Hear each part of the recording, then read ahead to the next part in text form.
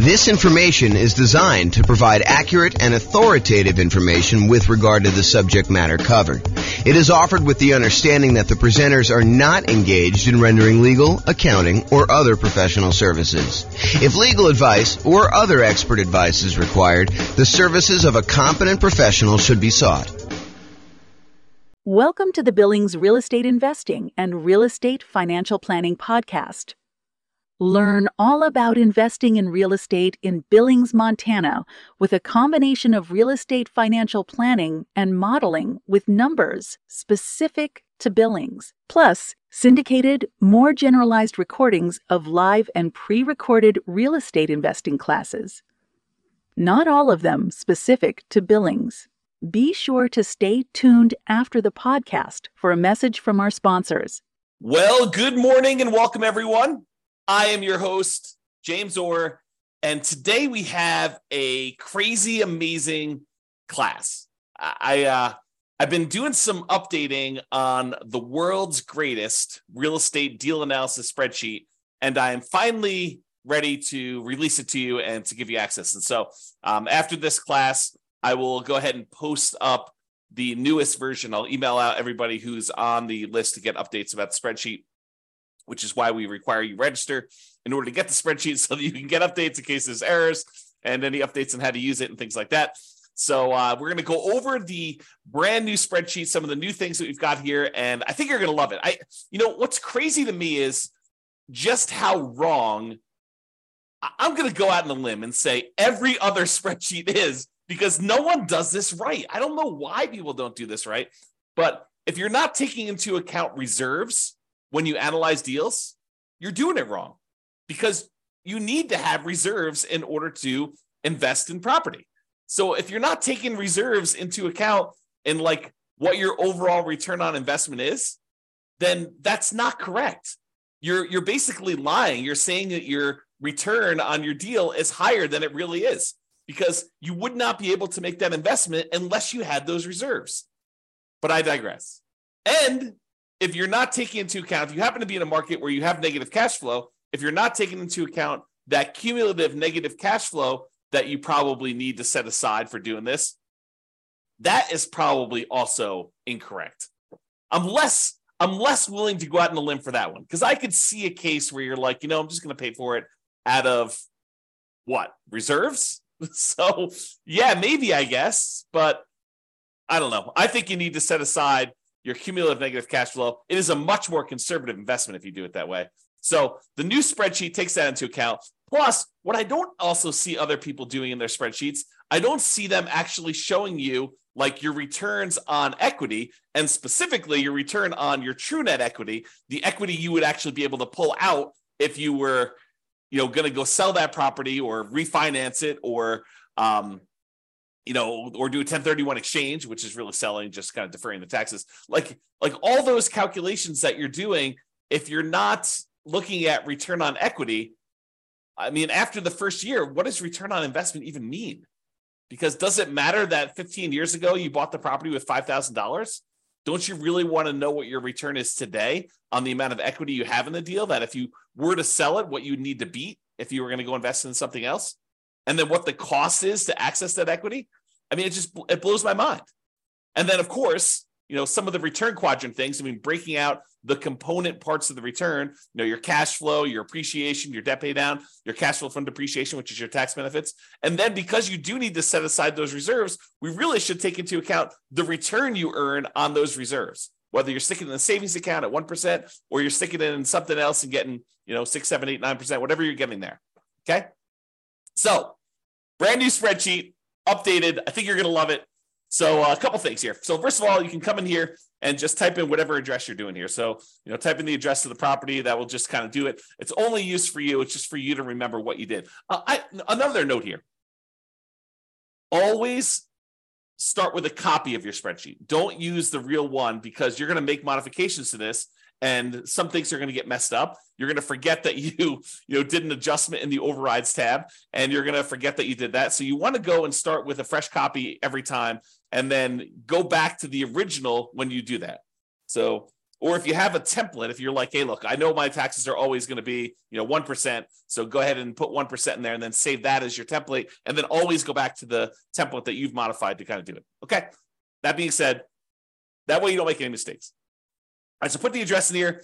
You're going to put the ARV. I know I'm going to do a whole series on deal analysis. So I'm not going to go and actually analyze a deal and walk you through the deal analysis. We will do a lot of classes on those. I'm going to do a class on how do you analyze 20% down, 25% down, all cash, lease option, creative financing, nomad, house hacking, BRRRR strategy. We'll do all of this type of deal analysis so that you understand how to analyze every single deal. And then provided I can get to it, I do plan on allowing kind of a explanation for every city.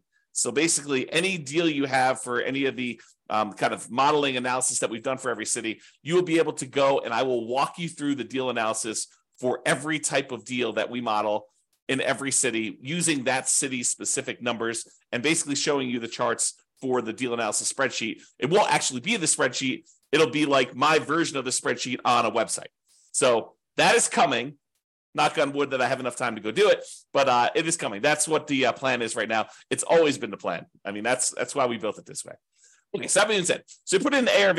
It does take into account if you're buying properties at a discount. So if you do, you bought the property for, less than what the ARV is, it does adjust and show that you got this bonus return in year one from appreciation, like that. Basically, you got forced appreciation by buying the property at a discount, and then it does also show that your return on true net equity goes down after the first year because you got this massive return in year one from that bump. So I'm just going to put it back so that you can kind of see that. They put in your purchase price, whatever that's going to be.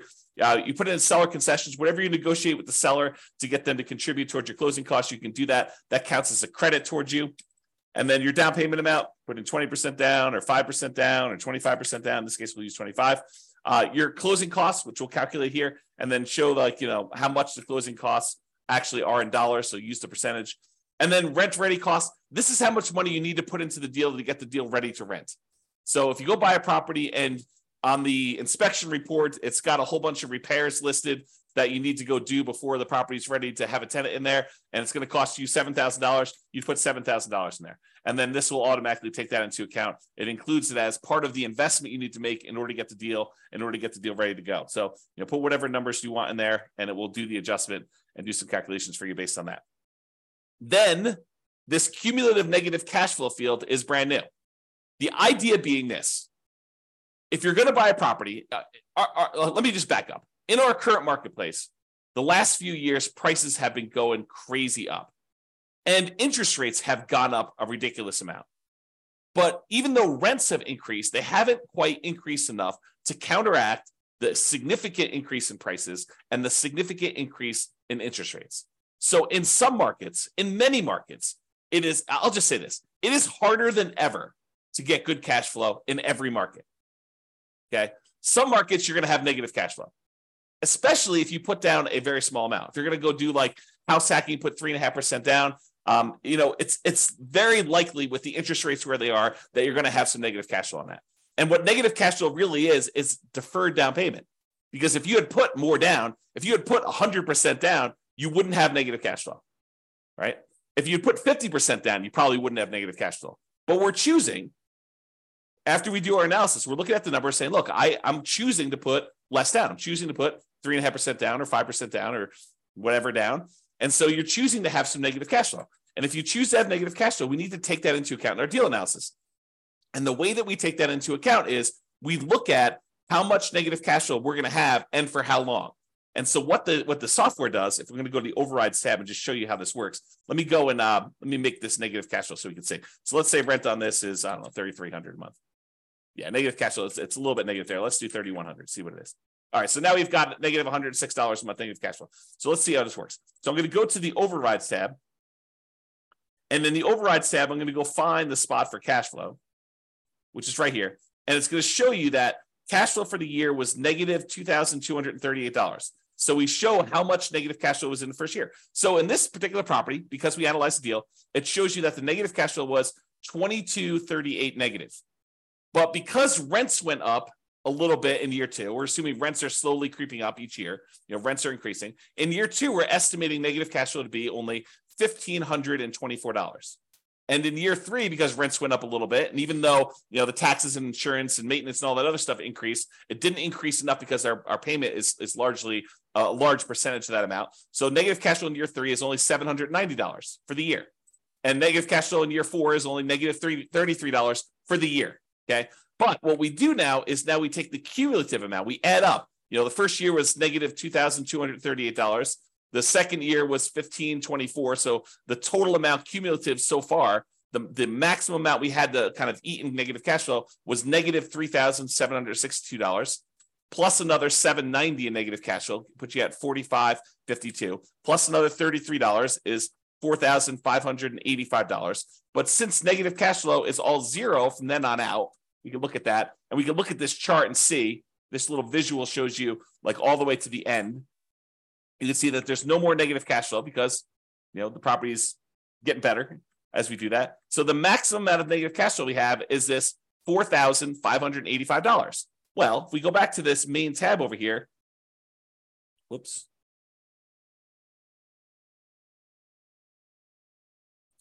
Looks like I got an error. I will fix that. There we go. So now it shows you the maximum amount of cumulative negative cash flow that you have on the property. And so it shows you how much you need to have set aside there. So now it says, look, you need this amount down, $110,000. You need this amount in closing costs, $4,840. You need this amount in order to make the property ready to rent. And we're going to need $4,585 set aside to get us through the entire estimated amount of negative cash flow we have in the property for the duration. And that's going to count all as how much we need in order to do the deal, the total amount we had to invest, which is now $119,425. So now whenever we do a calculation for return on investment, how much we had to put into the deal, we do it based on everything, the total down payment, the closing costs, the rent ready costs in order to make the property ready to go, and any cumulative negative cash flow over that entire time that we're likely to have negative cash flow on this property. So now the calculations for return on investment are correct. Before, they were not, okay? Now, mortgage amount does that calculation, put in your interest rates, loan term, you put in how long it is, private mortgage insurance, in this case, we're putting 25% down, so we don't have any private mortgage insurance, but if you did, if you're putting 15% down, you put that in here. At what point do we drop the PMI off? So it'll calculate it only until you get to that point for loan to value, and then it'll drop it off. How much rent you're getting on the property. Vacancy, property taxes, calculates those. Insurance, HOA, utilities, put all that in there. Maintenance on the property, setting that aside. If you're going to go calculate a different dollar amount for capital expenses, you could set that aside here. Use the capital expenses spreadsheet that we have, totally separate spreadsheet for calculating how much you need in CapEx in order to do that. How much you're paying in property management, if you're doing that at all, unless you're doing it yourself. Land value and the type of property. So land value is going to use to calculate your depreciation. The type of property for commercial or residential, either do a C or an R, and it does the adjustment for you there. And then estimate your effective income tax rate so that we can calculate what benefit you're going to get from that depreciation. And then we'll be able to do that calculation correctly. Okay, so you do all that, and then we've got these 9 kind of key areas to look at to determine the deal. And they are in somewhat order of importance or order of timing. It's sort of a combination of order of importance and order of timing. So the first one we got up here is your monthly cash flow in the first year. So you can see, because we dropped the rent on this property in order to show the negative cash flow, we've got negative $186 a month in cash flow. So this is a property that has negative cash flow, but we're setting aside all that negative cash flow so that we don't have to stress about it. That's why it makes it more conservative. So we've got our reserves, plus we got this negative cash flow, okay? So we've got this monthly cash flow amount here, negative $186, but we're getting $227 from that depreciation benefit, the cash flow from depreciation, the tax benefits of owning that rental property. So we're getting money back either monthly or with every paycheck. We're not paying in to the tax system because we know we're going to get a certain amount of money back, or at the end of the year, we're going to get a big chunk back to offset this whole thing.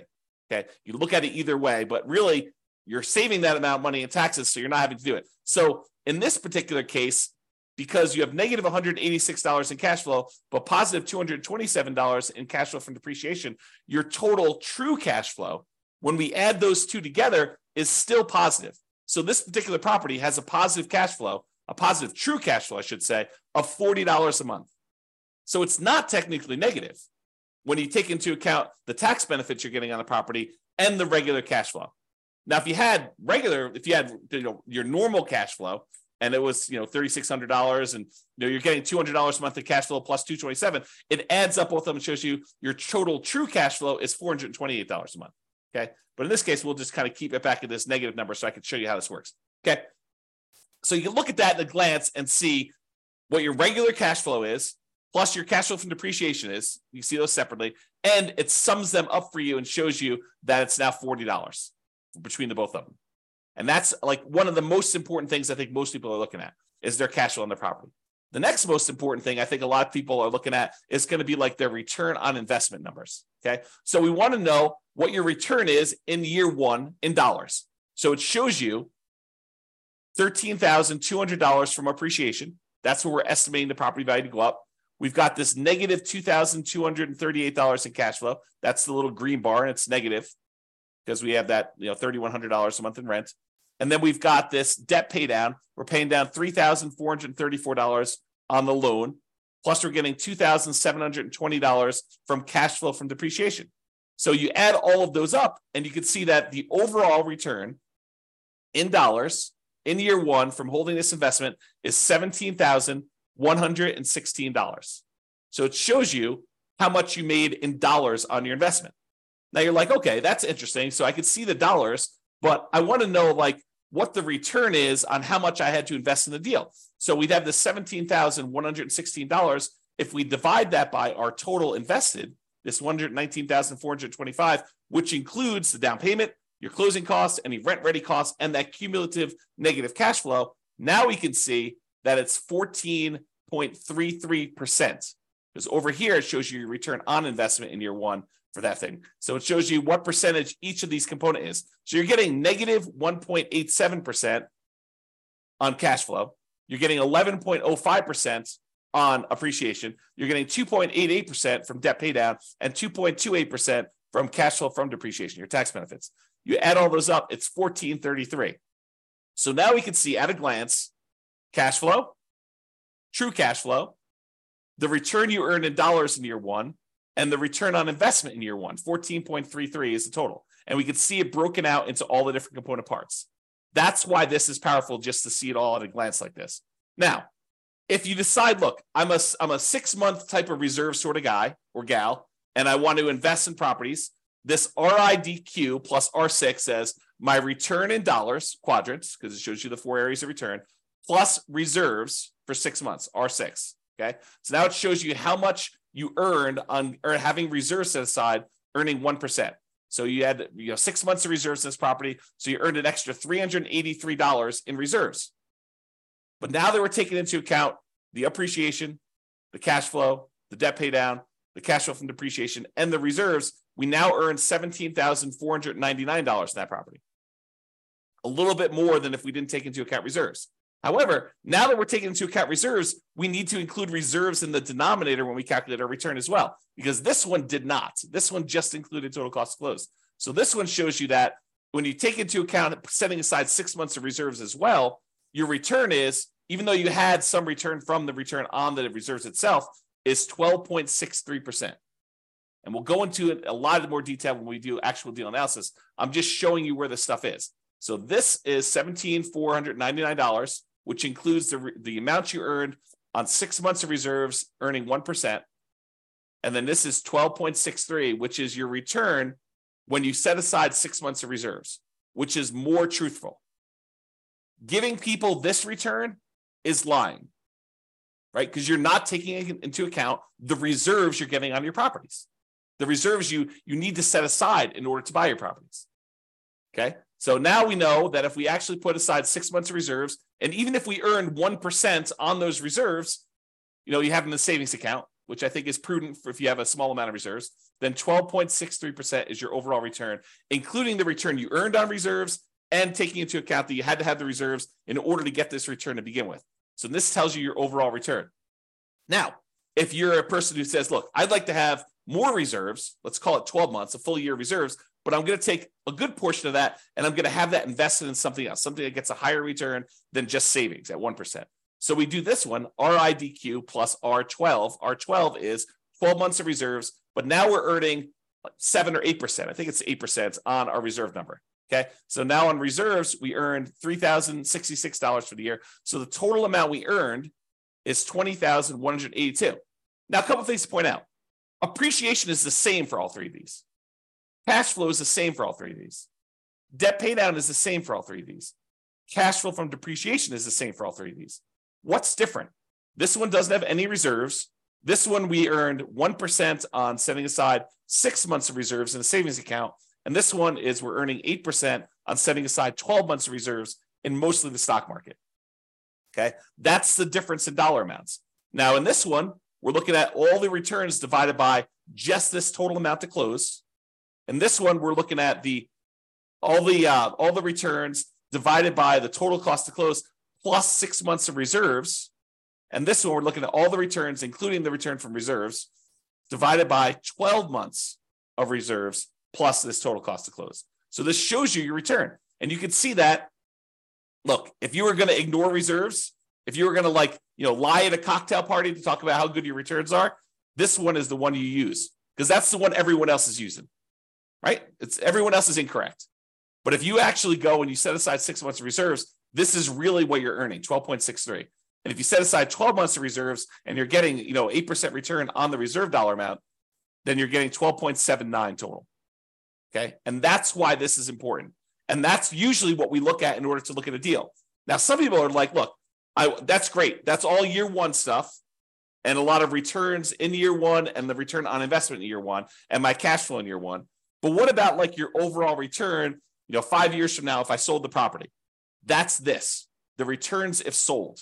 So you can look at whatever year you want in the future and you could see either what the annualized return is, or which is simple return, or the compounding annual return is, what the compounding rate of return would be on your money. Or if you're an internal rate of return person, we show you that as well. And you could see all three different lines and you could jump out and say, okay, year 10 looks like my kind of like annualized return is, 16% or so. And you can go look at the numbers if you want to. You can go look at the overrides tab and see all these. You can see the return numbers somewhere.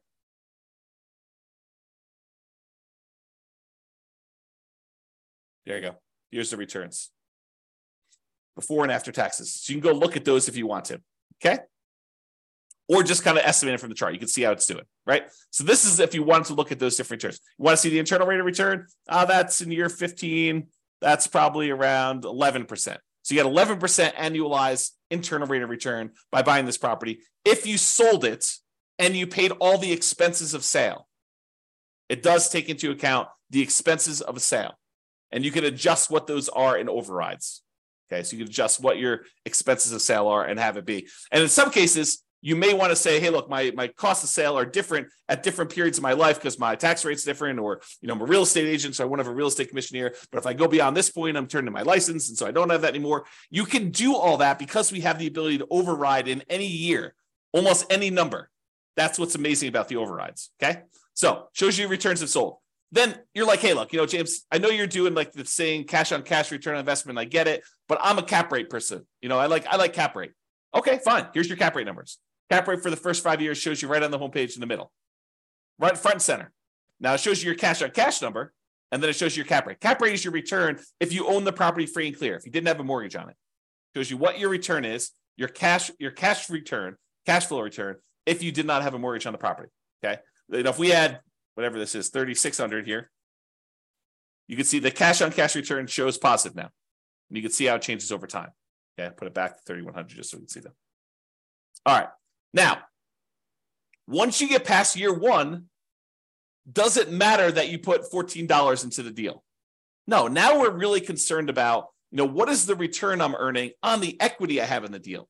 Because what we want to say is, look, I have this property, and what if I took the money I have in the deal and I wanted to go take that and invest somewhere else? Could I go take that money and invest somewhere else? And if so, what am I currently earning on that money that I would walk away with that I could go invest in somewhere else? That way I can compare it to what I would invest in. If I'm going to take this equity out of my deal and get 11% return. Well, what am I earning on that amount of money in the deal right now? What is the return I'm earning on that money that I would walk away with? Because that's what I need to compare it to, so that if I took the money and invested in somewhere else, I could compare those appropriately. And so now what we're looking at is your return on equity.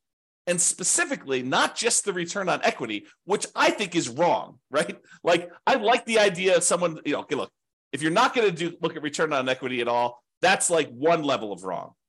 If you say, look, I understand what you're saying, and I really should be looking at my return on how much equity I have, that's a step in the right direction.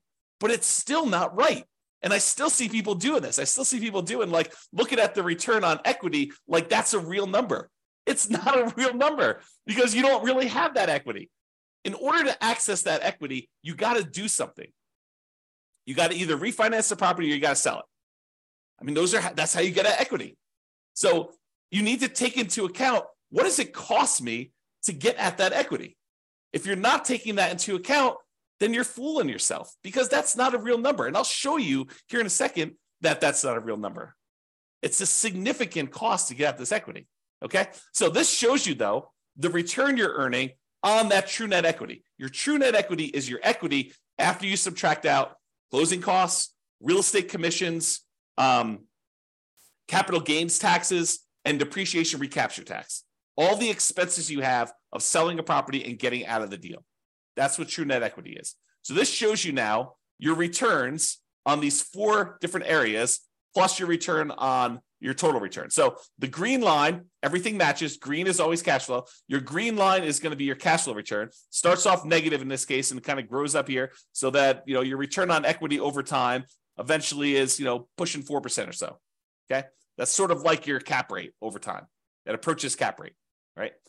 Debt pay down return starts up here, kind of drops down, it kind of continues on, drops down a little bit. Appreciation return shows you what that looks like over time. And then your cash flow from depreciation number looks like that is. When you sum all of them up, it's this dotted line. So right now, when we first got the deal, in year 1, it looks like your overall return on true net equity is just below 20%, probably 19.12 looks like.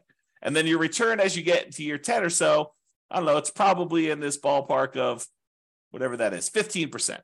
So your return on true net equity is 15% there. So you can see how this changes over time. And of course, if you want to go look at the overrides, you can look at your return on true net equity right here, return on true net equity quadrants. So it shows you each year's numbers and breaks them down for you. So you want to go look at year 16?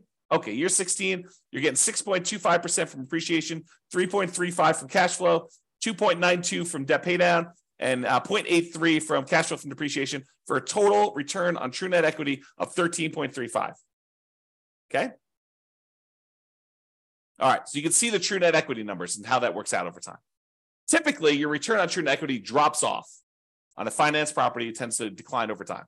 Okay? Now, as I told you before, these are like in order of what I think are probably like most important or over time. So when you're buying a property, you're tending to look at these, maybe these. This becomes less important when you're initially buying. Some people might glance at it, but this is more like hey, how does my property perform over time as I look at this? And that's why it's there. Now, annual key metrics. Some people they're like, hey, look, I really want to know what my gross potential income on a property is. I really want to know what my gross operating income is on a property. I really want to know what my operating expenses are, or my NOI, my net operating income. Okay, fine. Here they are, right here for year 1. If you want to see what they are for other times, that's all right here. So you can look at the overrides and see it at any different time. Here's your net operating income numbers going all the way across. Here's your operating expenses. Here's your gross operating income, your gross potential income. You could see all those for any year if you want to see it, and you can override them. One of the nice things about the spreadsheet, which I probably didn't mention, is this allows you to track your investment, not just when you buy, which is what most spreadsheets do, but you can go in here and using the overrides, you could say, well, I expected my cash flow to be this in year 1, but it ended up being this. And if you change your numbers in the overrides for what your cash flow actually was, or what your appreciation actually was, or what your CapEx was, or any of these numbers, it then updates the spreadsheet so that you could use this to track your performance over time, not just when you buy. All right. All right, so it shows you your annual key metrics if you want to look at those.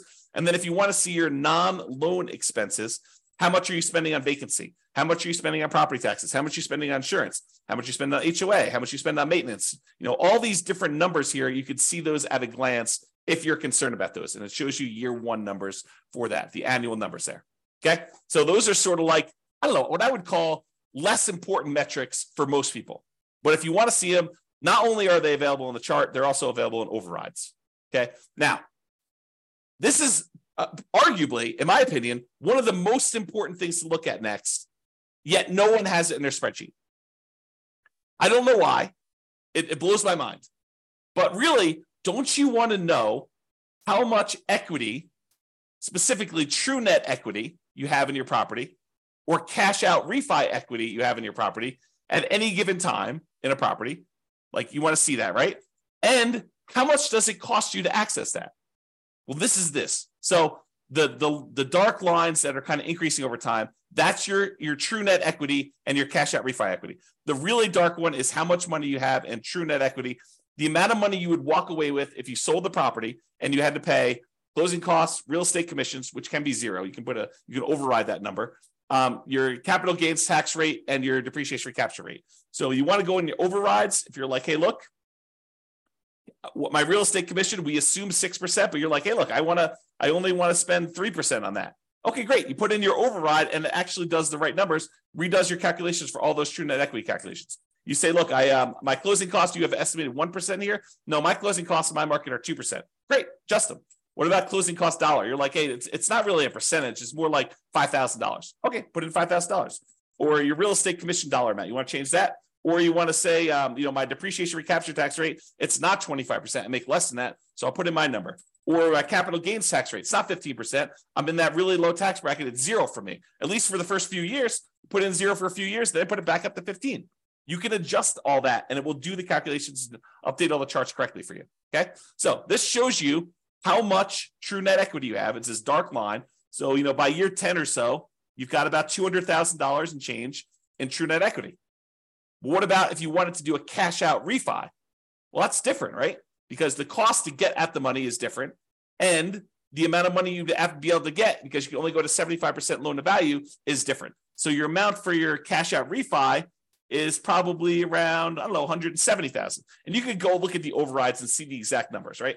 And you could also say, look, I don't do 75% loan to value for cash out refi. I got a guy that'll go to 82%. Great.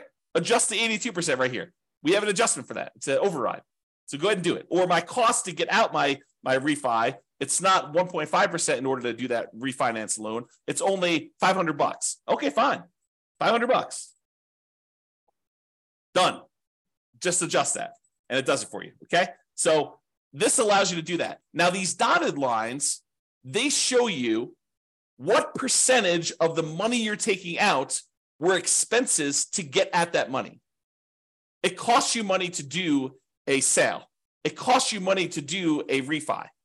So how much did it cost you as a percentage of the amount of money you're taking out, right? Because I want to know, look, how expensive is this money to get at? And so these numbers show you how expensive it was. This like dotted line here shows you that, you're looking at this other scale, about 40% of the money that I would get out were spent in order to get at that money. That's really expensive money. It costs you 40% of the equity you're getting out. 40% of the money that you would have in hand, that's what it costs you to get at that. And it actually goes up over time in the first, 8 years or so. Then it starts declining a little bit. But even by year 20, it's still over 40. It costs you 40% to get at that money. And you're like, okay, I'm going to do a 1031 exchange. Great. Go and do the overrides and adjust for a 1031 exchange. Say, I don't have a real estate commission. Well, you probably do. I don't have closing costs, which you probably do. Okay, I'm not going to have to pay capital gains. Instead, I'm going to have to pay, $1,800 or $800 for a 1031 exchange intermediary. Okay, put those numbers in. I'm not going to have depreciation recapture now. Sure, but you're kicking the can down the road too. And so even though your costs may go down, you still have that later on. Now, this one is the darker dotted line is your cost to access cash out refi equity. Well, that starts at almost 40% too, but that drops off really quickly. So that by year 10, it's only about, 5% of the money that you're pulling out is what it costs you.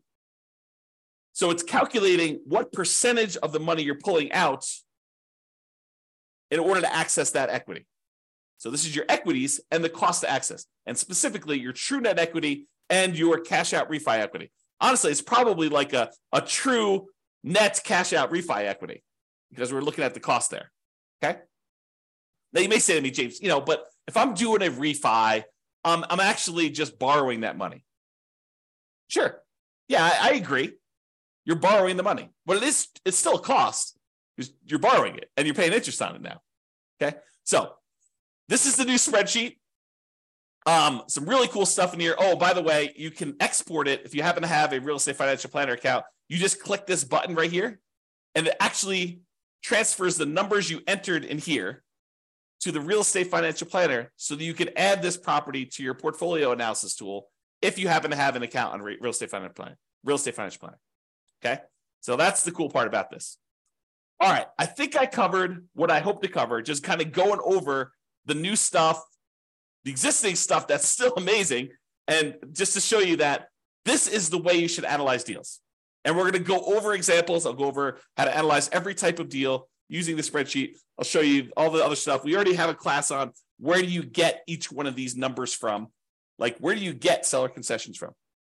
Where do you get the mortgage interest rates from? Where do you get the vacancy rate from? Where do you get the property insurance rate? Like, where do you get each one of these numbers? I have a class where we look at each input and I tell you where to get it from and what's reasonable for those numbers in a lot of cases.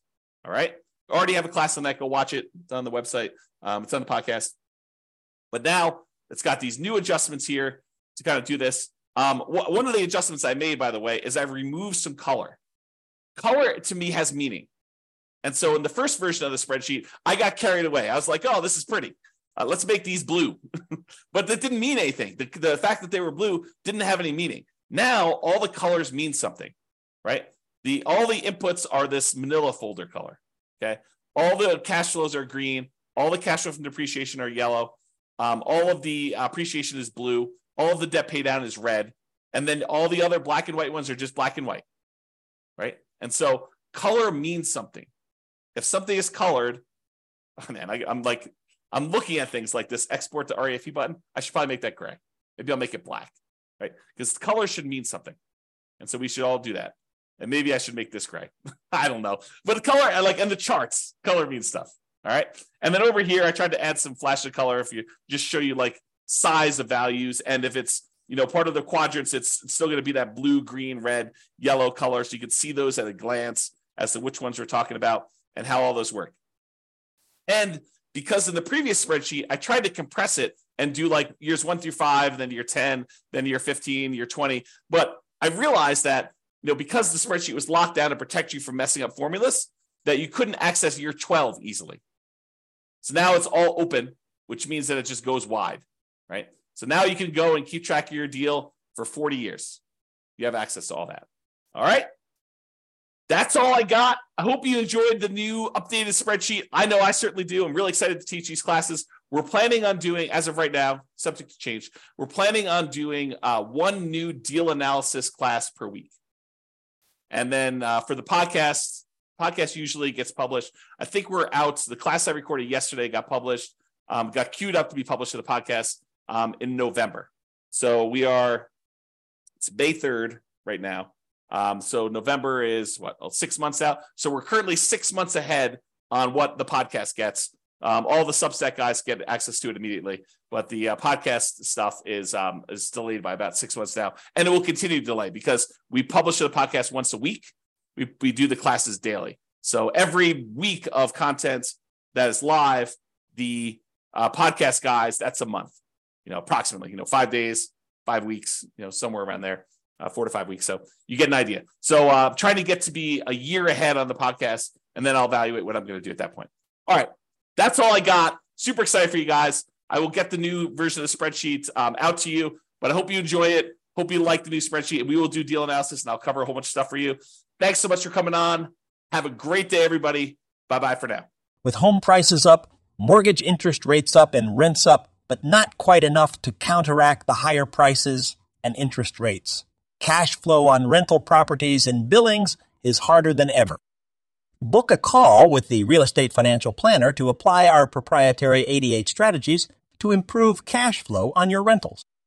See the show notes for a link to schedule your call and improve your cash flow today. If you're a real estate agent lender, or professional in Billings that wants to help our real estate investor listeners, consider reaching out to learn about collaboration opportunities with this podcast.